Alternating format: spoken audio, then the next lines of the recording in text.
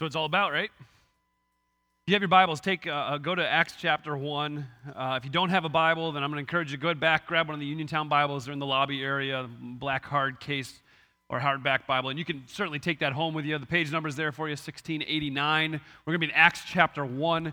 If you're visiting with us this morning, if you're a guest with us this morning, if you're here with us this morning and just checking us out, or Uniontown isn't your home, I'm going to tell you this now. You have picked an awesome time to visit. Actually, you've probably picked the worst time to visit, except for the fact that the Ravens are playing the Jaguars today, so you should be fine. You don't want to watch the first quarter of football based on last week anyway. This first service, I got a little bit lost in things, and let me explain why. Having one of those mornings where instead of laser-like precision, it's more like buckshot. So buckle up, who knows where we're going.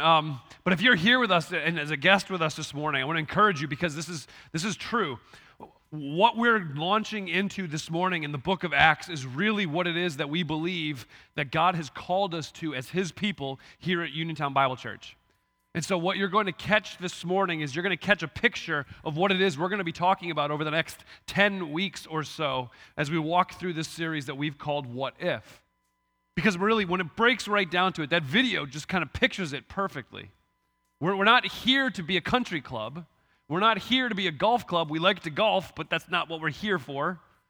We're not here to be the Lions Club or any of those other things. We are here to be a church. And I don't mean that by top-down organization. I mean, we are here, every single one of us, individually sitting in these seats. We are called to be the church, not go to church. Not have a building, but to be the church. So everything that we do here at Uniontown Bible Church, everything that we do in this series, and Lord willing, everything that I say today is going to be kind of centered around this very concept, and it's this. We need to love Jesus more than anyone and everything. When we love Jesus more than anyone and more than everything, then when He calls us to do something, we are going to do it with reckless abandon. We're going to run face first into the world with the message of the gospel, which is that Jesus came to save sinners. That Jesus Christ willingly laid down His life on the cross, which He didn't have to do, but He willingly did it. And He took upon Himself the full wrath of God so that you wouldn't have to spill your own blood. That's the message of the gospel. That's the message of good news. That's the message of love and grace that comes directly from God Himself. And that is what we celebrate together. And that's why we love Jesus more than anyone and more than everything. And so there's some people who are sitting here this morning. Some of you are guests and you've been here and you've not heard that before. And then there's some of you who are here and have been here a lot. And you've heard that message repeatedly, and yet you still have never come to the place where you confessed that you're in trouble. And that you need a Savior, and that Savior's name is Jesus. Man, don't wait for the end of the service this morning, okay? I promise you, I've already seen this happen once this morning. I will mess it up before the end of the service. I got the preview, the commercial. You will get so distracted by the end of the service that you won't remember. Let me call you to this. I'm going to pray in a second. Man, walk out to the lobby. Bow your head quietly where you are. Salvation is simply calling out the name of Jesus. It's simply saying yes. Yes, I'm a sinner. Yes, I need a Savior. And yes, Jesus is that Savior who came out of the tomb after 3 days, proving that His sacrifice and His offering on the cross was more than enough. That's what we're all about. We want to love Jesus more than anyone or anything. And in so doing, love Him in such a way that the people who surround us fall in love with Him too. Why don't we pray together? Father God, I thank You for this morning. I thank You for Your word. I thank You for the message of Your word. I thank You for the gospel, which isn't just this nebulous thing. It's specific and it's on target. That we needed a Savior, and Jesus Christ is that Savior, and He died for my sins. I pray for the person here this morning who has never trusted Christ, that even in this moment they would quiet their hearts and with their head bowed before You, Father, that they cry out in their hearts to Jesus to save them. Lord, I pray for the one who has come repeatedly, and they're here again, and they may not even know why. We know that it's the effectual calling of the Holy Spirit in their life. We know the Holy Spirit is drawing them. So God, I pray today would be the day that they humble themselves and accept Christ. Lord, as we look at Your word, I pray that we would be filled with passion and enthusiasm to accomplish what it is You've called us to. For it's in Christ's name I pray. Amen. All right, so Acts chapter 1 is where we are going to start this morning. We're going to be in a couple places as well. before we can jump into that, just a couple quick things you need to know about the book of Acts. The book of Acts is actually a sequel. The book of Acts is the sequel. The prequel was the Gospel of Luke. Luke actually wrote both the Gospel of Luke and the book of Acts, and he did so after some study and investigation and talking to eyewitnesses, and he pieced it all together, and he dedicates, particularly here in Acts chapter 1, verse 1, he talks about his prequel, and then he dedicates the book to somebody. So look at verse 1 of Acts chapter 1. He says, In my former book, Theophilus, I wrote about all that Jesus began to do and to teach. So he's talking about his former book, which is the Gospel of Luke, and he really summarizes it really tiny. Everything that Jesus did and taught, that's what I wrote about. That's a very, that's a high level, just whatever, just throw that in there. That's what he did, okay? And he's saying that he's writing this to Theophilus. There's a couple of ideas out there. One of them is this. Theophilus is a code word for Christians. Well, if you interpret the word and translate the word literally, the name Theophilus literally means God lover. The problem is that Theophilus was a very common name at the time, and that doesn't seem to be, follow historically. And in fact, at this time, it was not uncommon for a person to underwrite the study of another as they put together historical accounts of actual people. And so perhaps a better way to understand it is the fact that, is that me? Did you guys hear that? Okay, never mind. I'll just keep going. Are you guys awake? All right, good. Because if you're not, I'm about to blow you over.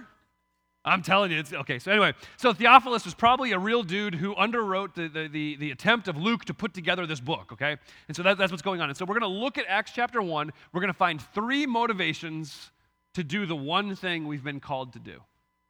3 motivations to do the one thing that we've been called to do. So why don't you follow along as I read the text. Acts chapter 1, verse 1, it says this, again, In my former book, Theophilus, I wrote about all that Jesus began to do and to teach until the day he was taken up to heaven after giving instructions through the Holy Spirit to the apostles whom he had chosen. Now after his suffering, he presented himself to them and gave many convincing proofs that he was alive. He appeared to them over a period of 40 days, and he spoke about the kingdom of God. And on one occasion, while he was eating with them, he gave them this command: Don't leave Jerusalem, but wait for the gift my Father has promised, which you've heard me speak about before. For John baptized with water, but in a few days you'll be baptized with the Holy Spirit. So then they gathered around him and they asked him, Lord, are you at this time going to restore the kingdom to Israel? He said to them, listen, it's not for you to know the power. It's not my microphone. I don't think. I'm going to turn this one off, Jeremy. Yeah, exactly. I'm just kidding because there's no off button.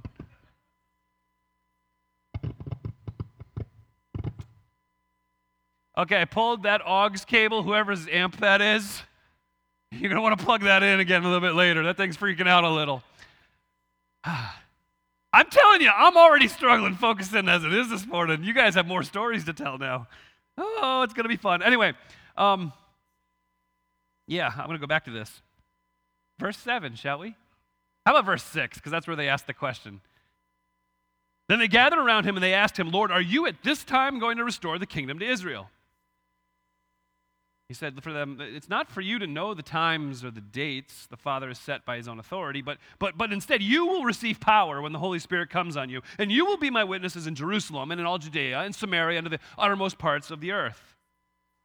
Now after he said this, he was taken up before their very eyes, and the cloud hid him from their sight. So the disciples were looking intently up into the sky as he was going, when suddenly 2 men dressed in white stood beside them. Men of Galilee, they said, why do you stand here looking into the sky? The same Jesus who has been taken from you into heaven will come back in the same way you've seen him go into heaven. All right, so what in the world's going on? So like I said, what I want to do is look at this and talk about the 3 motivating factors behind our obedience to the one thing we're called to.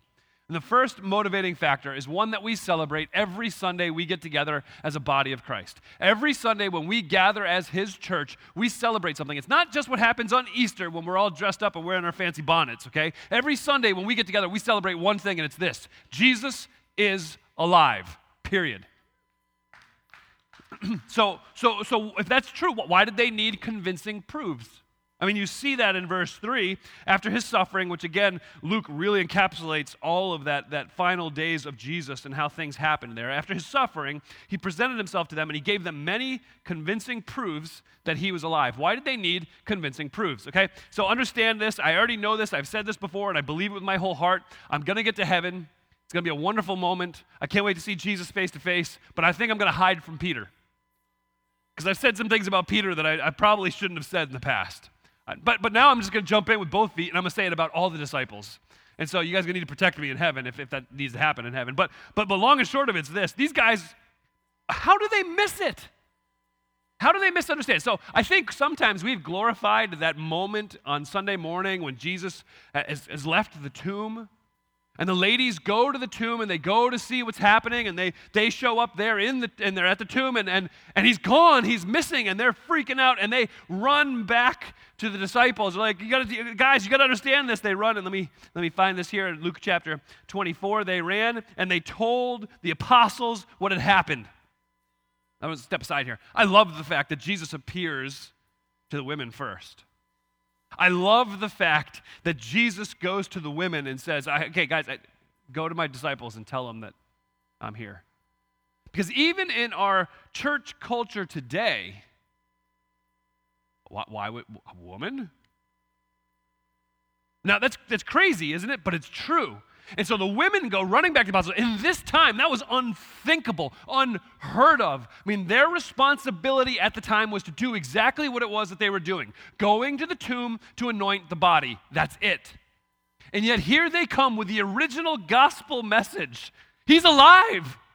And you know how the disciples responded? They did not believe the women because their words seemed like nonsense. I can't believe Luke wrote it. The women are speaking nonsense. This really isn't happening. How could this possibly be? So why did the disciples need proof that Jesus was alive? See, because in that very early moment, they didn't necessarily understand or comprehend everything that was going on. In that very early moment, they were wrestling in their heads. Somebody stole the body of Jesus. Look at the end of the Gospel of John and his interaction. The ladies come in, and what ends up happening is Peter and this other disciple who Jesus loved, we know his name is John, they run to the tomb to find out what's going on. And when they get there, what the commentary on what they believe is this: they believed. Now, unfortunately, we've hijacked that. We've made it seem like, oh, and then their halos showed up, like, bing, oh, we get it, Jesus is alive. But actually, the thing that they were referring to is, what did they believe? Somebody had stolen his body. Here in Luke chapter 24, it says that Peter gets up when he hears the testimony of the women, and he runs to the tomb, and he bends over, and he sees the strips of linen lying by themselves, and he went away wondering to himself what had happened. Why did they need proofs? Because they didn't understand it. They didn't comprehend it. They didn't get it. So what kind of proofs did they get? What kind of proofs did Jesus deliver to them over the 40 days? Now, he didn't spend 40 continuous days with them. He was there and then not there, and he showed up at a meeting. Well, here's the first time it says that he showed up. In Luke chapter 24, there's an awesome story about two disciples who are leaving Jerusalem. They're heading to Emmaus. They're walking along the way, and you get the sense that they're very downtrodden and frustrated and downcast. In fact, it says that one of them, whose name is Cleopas, was very downcast. And as the two men are walking to Emmaus, Jesus starts walking with them. Now, they don't know it's Jesus. He's not wearing a name tag, okay? And they're walking, and Jesus asks them a simple question. What are you discussing together as you walk along? What are you guys talking about?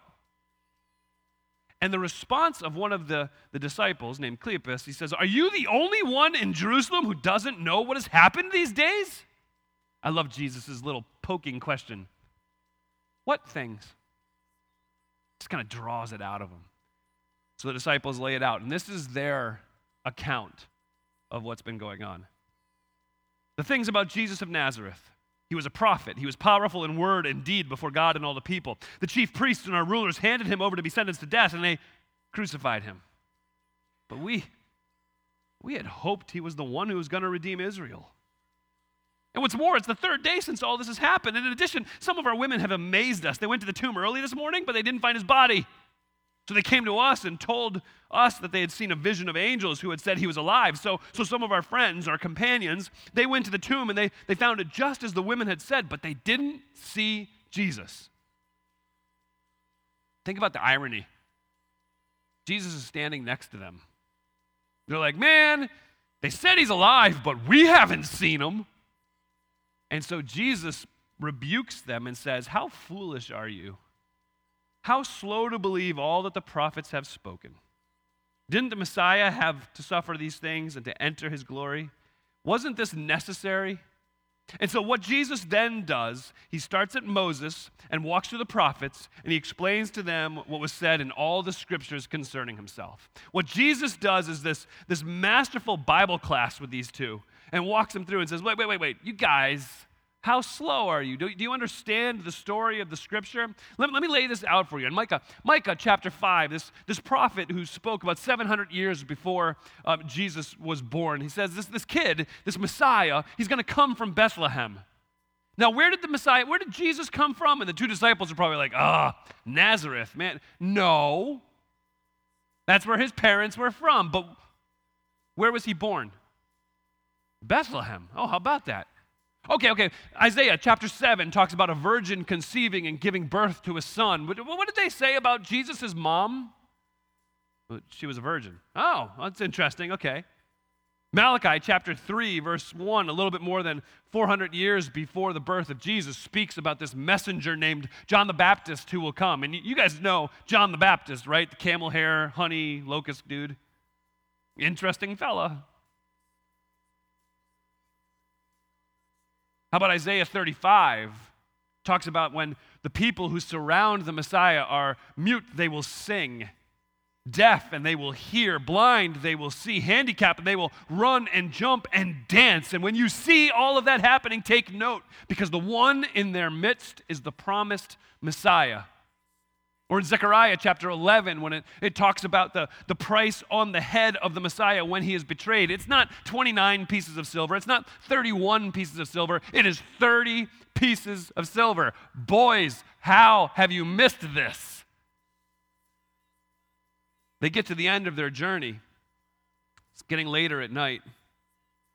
He continues on, and yet they called him, Stop, the day's almost over. Why don't you come in, have food with us, dine with us, sup with us. And so the two disciples come, and Jesus sits before them, and I love this part of the scripture. In verse 30 of Luke chapter 24, they still are oblivious to the fact that this is Jesus in their midst.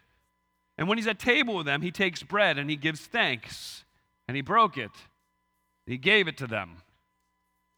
Does that sound familiar to anybody? Then their eyes were opened, and they recognized him. And then he was gone. A proof of his resurrection was that he sat before these disciples.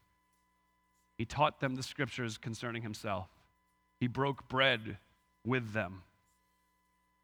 These two disciples leave Emmaus and they run back up the road that they had traveled from Jerusalem. They get to Jerusalem. They gather the rest of the disciples. They get together with them. They say, listen, it's true. The Lord is risen as it appeared to Simon. The two told what had happened on the way and how Jesus was recognized by them when he broke the bread. And it says this, as they were still talking about this, Jesus stood among them and said, peace be with you. All right, so forgive me for a moment. Let's remove the Christianese from the room. See, a very common greeting in this time was shalom, peace be with you. So in sincerity, it really is our greeting. Hi, hello, or a little further south, howdy. So imagine for a moment, you're a disciple, you're sitting in the room, your head is just spinning. Where did Jesus go? Somebody said he was alive, we haven't seen him. The two disciples come running back. You're not going to believe it, he's alive, we saw him, it really happened. They're like, what is going on? And then, howdy. Think about that for a moment. How shocking to your soul that is. They thought they saw a ghost. And he says, hey, why are you guys so nervous? Why are you troubled? Why do you have doubts in your minds? Look at my hands. Look at my feet. Touch me, see me. A ghost doesn't have flesh and bone. Do you have any food? And it says he sat before them with a piece of broiled fish, and he ate it. He says, men, this is what I've been telling you this whole time. I was telling you that everything must be fulfilled as it's written in the law and the prophets. I was telling you that the Messiah will suffer and he'll rise from the dead on the third day. And repentance and forgiveness of sins we preached in his name to all nations beginning in Jerusalem. This is what I've been saying. It was going to happen since the very beginning of time. Why are you having so much difficulty believing it? See, that's just a few proofs out of Luke chapter 24. I'm not even talking about the proofs in 1 Corinthians 15, where Paul records the many incidents where Jesus appeared to hundreds of people and proved that he was alive.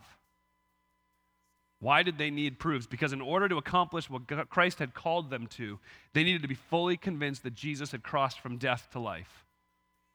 So one of the motivating factors behind our obedience to what Christ has called us to is a recognition of the fact that Jesus is alive. The second one is this: he's given us power. He's given us power. That's Acts 1:8, the most familiar verse that's actually on our wall back there on the missions kiosk. It says this: you will receive power when the Holy Spirit comes to you. You'll receive power. Please understand what this power is. Maybe I'll start this way. Understand what the power isn't. The power of the Holy Spirit to accomplish what it is that Jesus has called us to is not this magical moment where suddenly you turn green like the Incredible Hulk. Your muscles begin to bulge, your shirt begins to tear, and you begin to preach like one of those old-time reformers. Repent! And then everybody falls down. Oh, I need Jesus. That is not what this power is.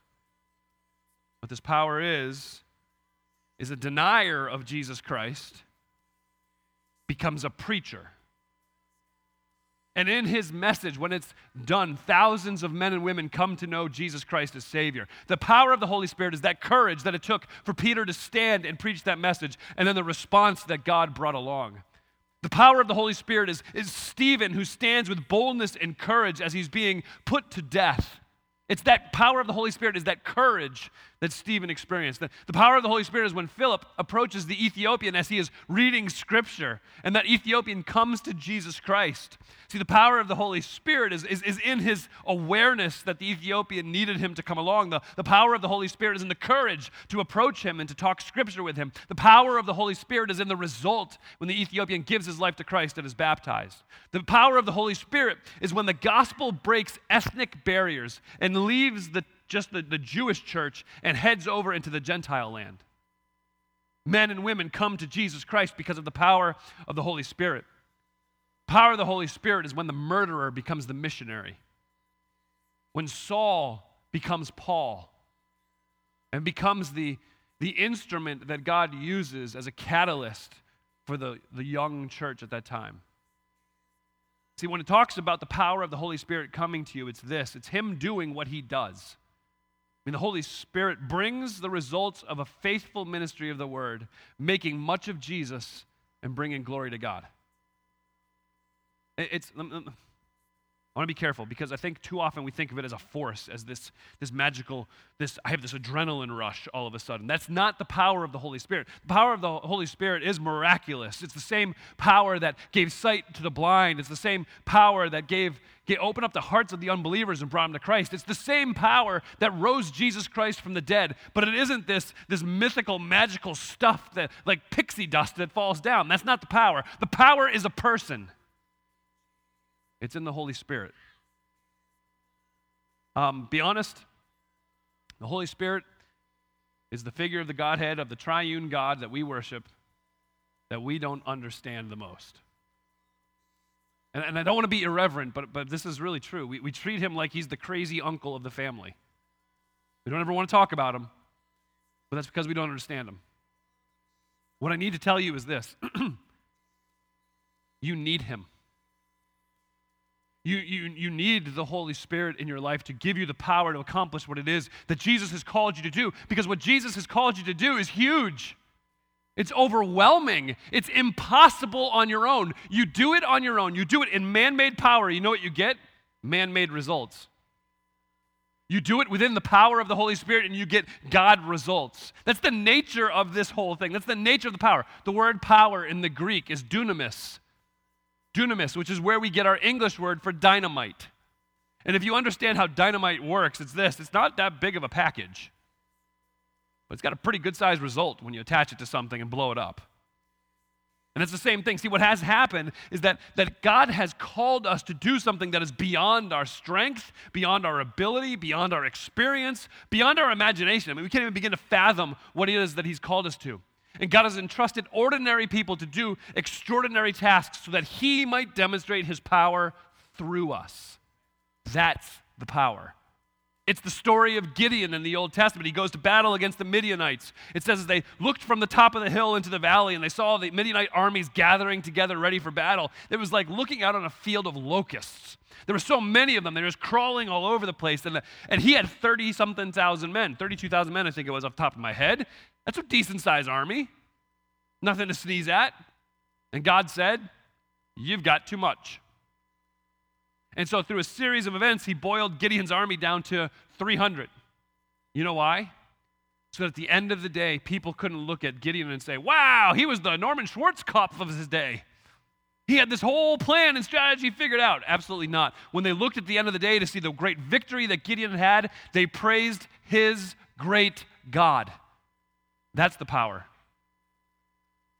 They needed to understand the power that was theirs, but they also needed to be convinced of one more thing. I love the way the story is told. I love that Jesus lays this out for them, and then it says that he ascends before their eyes, and then a cloud hides him from their vision.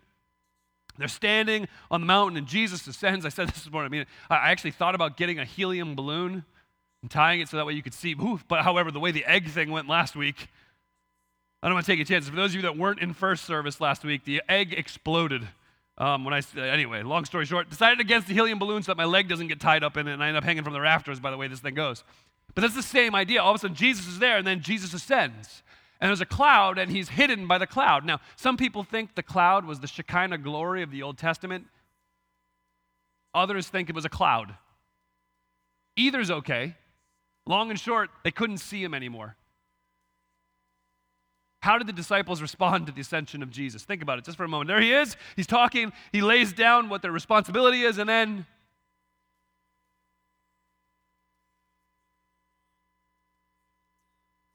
you think it stayed this quiet? Do you think they were a little uncomfortable? Do you think they moved their angle so they could see around the cloud maybe? And as they're gazing, staring, looking longingly into heaven where Jesus just ascended to, I'm sure their heads are spinning 1,000,000 miles an hour. And then 2 men dressed in white, angels, appeared to them.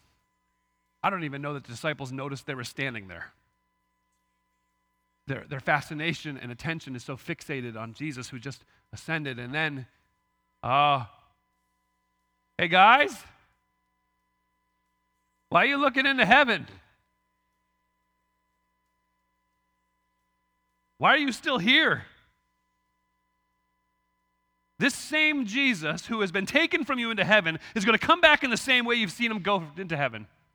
See, the reality is this. We need to understand he's alive. We need to understand he's given us power. And we must understand he's coming back. This same Jesus who ascended into heaven is going to return in exactly the same way. So why are you just standing there? Why are you just standing there? That's our question this morning. Why are you just sitting here?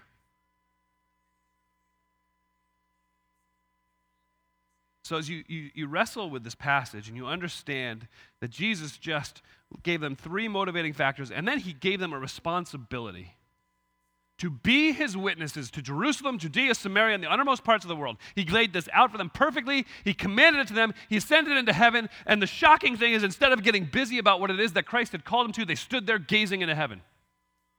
Now, I'll be honest. It's not a bad thing to stand for a while gazing into heaven. It isn't a bad thing for us to come into this place and to be overwhelmed yet again with the grace, mercy, and peace of Jesus Christ that we have in our hearts because of Jesus' finished work on the cross. But let me ask you this question. What if we got off the mountain? What if we got off the mountain? What if we got off this hill? Why don't we? Why don't we get off the hill? I'll give you a couple of reasons. One reason is this: it's easier, it's safer, it's less demanding to be a spectator than it is to be a full participant. So on Monday night, the youth group is here. They're playing basketball. I poked my head in. I'm a little bit stuck in my youth. Saw them playing ball. I'm like, I'm in. I'll play. Well, there was a real game going on over here, and then a game of knockout over here. Those of you that don't know knockout basically is you shoot the basketball, you try to get it in, then you run back to the foul line, and you just keep doing it. Really not that involved, not that big of a deal, certainly not that physical. It's easier to be a spectator than a participant. I should have just stayed in the door and watched and cheered them on, because I'm going to be honest with you, I played for maybe 4 minutes, 5 minutes, and Tuesday morning I woke up, I'm like, oh, I haven't felt that muscle for a while. It's easier for us to be a spectator than it is to be a participant. It's easier for us to come into this place and to kind of cloister ourselves into this bubble of church where we show up on Sunday morning and we sit in our seats and we get the spiritual buzz, and then we return almost anonymously to our homes. We don't need more spectators. We need more participants. So many of us don't leave the mountain because we're comfortable. Another reason many of us don't leave the mountain is because we're too distracted by the things that aren't ours to be distracted by. We ask the question, too many of us are Acts 1:6 Christians. So is now the time? Is now the time? Now's got to be the time. You've been given power, and you've been told to be a witness. Don't get distracted by the things you don't know, but be overwhelmed by the things that you do know. So why don't we get off the mountain? One of the reasons is because it's easier to stay on the mountain. The other reason is because we're way too distracted. And this third one, I want to be careful because, and again, I explained that this morning, that you got to hear me to the end to understand what I'm saying, because this can be taken wrong if we're not careful. So we overcomplicate what it is to be a witness. We overcomplicate it. So did they go through months and years and decades, get degrees, come up with all the training in order to do this? Well, you could say yes because they were with Jesus, but that's the point. They were with Jesus. Now, I'm not saying the training and the education is wrong. In fact, I believe if you've been called to go, you have been called to prepare. Okay? But let me walk through this. A witness this is actually a legal term to be a witness. I've called you to be my witnesses. It's a legal term to go into the courtroom and to testify. Now, I'm going to be honest with you. When you go to testify, I got to testify once. When you go to testify at something, you're not sitting there trying to come up with ways to tell the story. You are simply going to answer the questions that you're being asked. What did you see? What did you hear? Who was there? And so that's vitally important. We have to be able to have this knowledge of what happened and tell it to those who need to hear it. So, some people, that works best for them if they use gospel tracts. Some people, they love evangelism explosion. Some of them enjoy the one-to-one. Somebody reminded me this morning, and I forgot about the Ron Comfort and Kirk Cameron. Ray Comfort, not Ron Comfort, different guy. Ray Comfort, Kirk Cameron group. So that's another aspect of it. And let me be real clear. None of those are bad. In fact, they're all great. None of them are mandatory. Each one's different. And so every single one of us needs to find something that we identify with, we connect with a little bit better. And let me explain why. Okay? There are some people who I know who will blow down any door to share the gospel. Nothing makes them uncomfortable. They just lay down the gospel at every opportunity. A man that I knew by the name of Bill Jack was like that. Bill Jack, I've never met anybody like him. This dude could share the gospel with anybody. This is how it worked. So I'm driving with Bill Jack. This is a true story. Driving with Bill Jack, and there's a Jeep. This Jeep has, the Jeeps have the spare tire in the back, and some of them have covers. This one had a certain cover on it with the smiley face and the bandana. So it was easy to identify. And we're driving on the Pennsylvania Turnpike, and we're just driving, and we're behind them for a couple, and then we pass them. And then, if you're in traffic for half an hour, it's kind of in and out, you're passing each other. It's like, oh, hey, well, okay, no big deal. Well, we stop at the rest area, we pull over, and we get to the rest area to fill up with gas, and just so happens that Jeep pulled in, and Bill's like, well, guess God wants me to tell him about Jesus. And so he walks over to the fella's Jeep. He's like, hey, how you doing, buddy? Been following you on the road. We kind of interacted a little bit, and, God wants me to tell you about Jesus. And I'm like, dude, that's just weird. Stop. But it's awesome. It's awesome. Some people can just blow down the doors like that. Some people are really good at building relationships and building relationships and building relationships until you get to that place where then it's like there's a need, and they come to you and they're like, hey, can I ask you a question? Man, I celebrate you too. Some of us get to leverage our position in our relationships, and we use that as springboards into the gospel. And I admit fully, I stole this from somebody else because I heard him say it, and I love it. So if you get on an airplane, you sit down on an airplane next to somebody. Okay, he said everybody kind of keeps their earbuds in and heads down, so you don't have to talk to anybody at first. But unless you're wrestling over that armrest thing, but then they sit down, and what I try to do is engage them in conversation at the beginning like this. Hey, so what do you do for a living? And they'll talk about it for a little bit, and they'll answer it because, then they're obliged. What do you do for a living? Well, I'm glad you asked. You may not be, but I am. I'm a pastor. And you can see their faces go, oh no. The other side of the face, some people get really excited about it. Those are the ones that scare me, actually. But the ones that are like, oh no, this is the response that I've used with them, and it's effective. It's, hey, listen, relax. I'm not going to jam it down your throat. But I got to be honest with you. I'm going to tell you about Jesus. Now, it's either going to be now or just before we land. You pick. And it's been, it's fun. It makes it light, laughter. But then I have the opportunity to share the truth about Christ. So understand this. There's no right way, wrong way to do it. The truth is this. There's a way to do it. You must figure out who you are, where you fit, and what works best for you. But that's not even the point of the passage. The point of the passage is you've been called to get off the mountain. You've been called to open your mouth. You've been called to share the gospel of Jesus Christ. Now when we don't have the easiest places to do it, and I'm going a little long again, I'm sorry. We don't have the easiest place to do it, but there's simple places, and that's what I want to make sure that we harp on a little bit here, because what Jesus calls them to is this. You're to be my witnesses in Jerusalem, Judea, Samaria, the uttermost places of the world. Okay? Jerusalem, you need to be my witnesses in Jerusalem. That is the city that just killed Jesus. Great. Judea, well, that's where all the disciples are from. And guess what? People aren't big fans of them there either. Samaria, that's our sworn enemies. You want me to witness to them? And then Jesus puts on the end there the uttermost parts of the world, just in case he left anything out. So there is no place that we're not supposed to go. But what Jesus, in his essence, is saying is this: where you are, where you have opportunity, where you are known, whether good or bad, and even where you are not yet, you need to go there with the gospel. So may I simplify it for you in just a real quick 6 places. You ready? Here is where God has called you to be his witness. At home, with your family. In your neighborhood, with your neighbors. At school, with your classmates and your teachers. At work, with those people who you share a cubicle with or an office space with. In your business relationships, so whether it be the person who checks you out at Kenny's or your Dunkin' Donuts baristas, whoever it might be, those folks. And then this group that we'll call the et ceteras. Those who you happen to run into each other around town, standing on the sideline during a soccer game or something. Those are the places that Christ has called you. You know what's awesome about that? He didn't call me to the same places he's called you.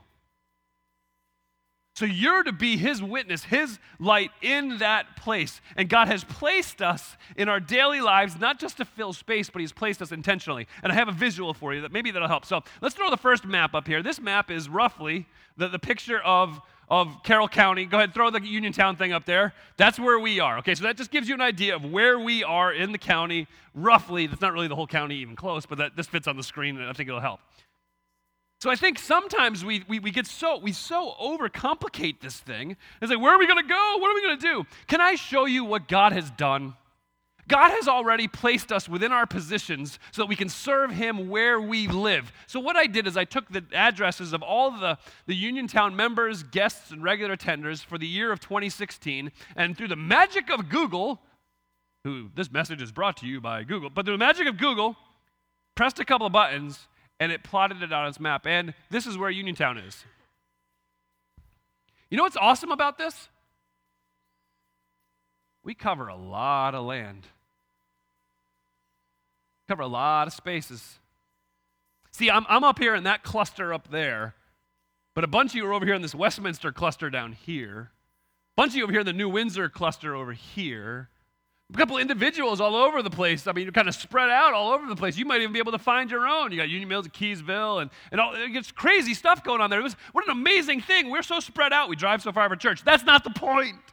The point is this: you're not there by accident. God has placed you there to be his witness.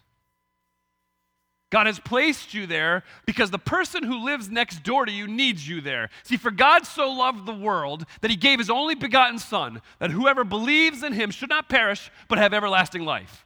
Amen? All right, I don't call for amens often, I'll call for one there. But God loved your neighbor so much that he moved you in to share the good news of the gospel of Jesus Christ. God loved your coworker so much, he gave you that job that half the time you're thankful for. That's how much he loved your coworker. It's not about our ability. It's not about our experience, not about our passions. It's about bringing hope and truth. Is Jesus alive? Yes. Has he given us power? Is he going to return? Then get off the mountain. That's what he's called us to, is to run face first off of this mountain with the message of the good news of Jesus Christ on our lips. And we go in full confidence, not because we can accomplish anything. We go in full confidence because God can work through us and often in spite of us. So I'm going to give you homework. Out of those 6 places, your home, your neighborhood, your school, your workplace, the business interaction you have, and the et cetera places, of those 6 places, what I will ask you to do is this. Come up with 2 names. So I'm just going to let that hang for a second. 2 names. I don't know. Well, hold on. I'll let you off the hook a little bit. I'm going to ask that this week, for those 2 people who just came to mind, those 2 people who right now you're suddenly terrified to see this week, that you pray for them, that you serve them, and that you engage them in some level of conversation. That's it. Pray for them, find some way to serve them, and engage them in some level of conversation. What would happen? Imagine this just for a moment. The beginning of Acts chapter 1, you know how many disciples there are? 120. 120. You know how many people are sitting here even in second service this morning? More than that. What could happen? What could happen if we prayed for, served, and engaged in conversation our 2 people? I mean, be encouraged. God wants them to come to know Jesus more than you ever could. So as a church, let's pray for power. Let's pray for understanding of that power. Let's pray for opportunity. Let's pray for the ability to see opportunity. And let's pray for the courage to take advantage of that opportunity as we seek to pray for, serve, and communicate with our 2.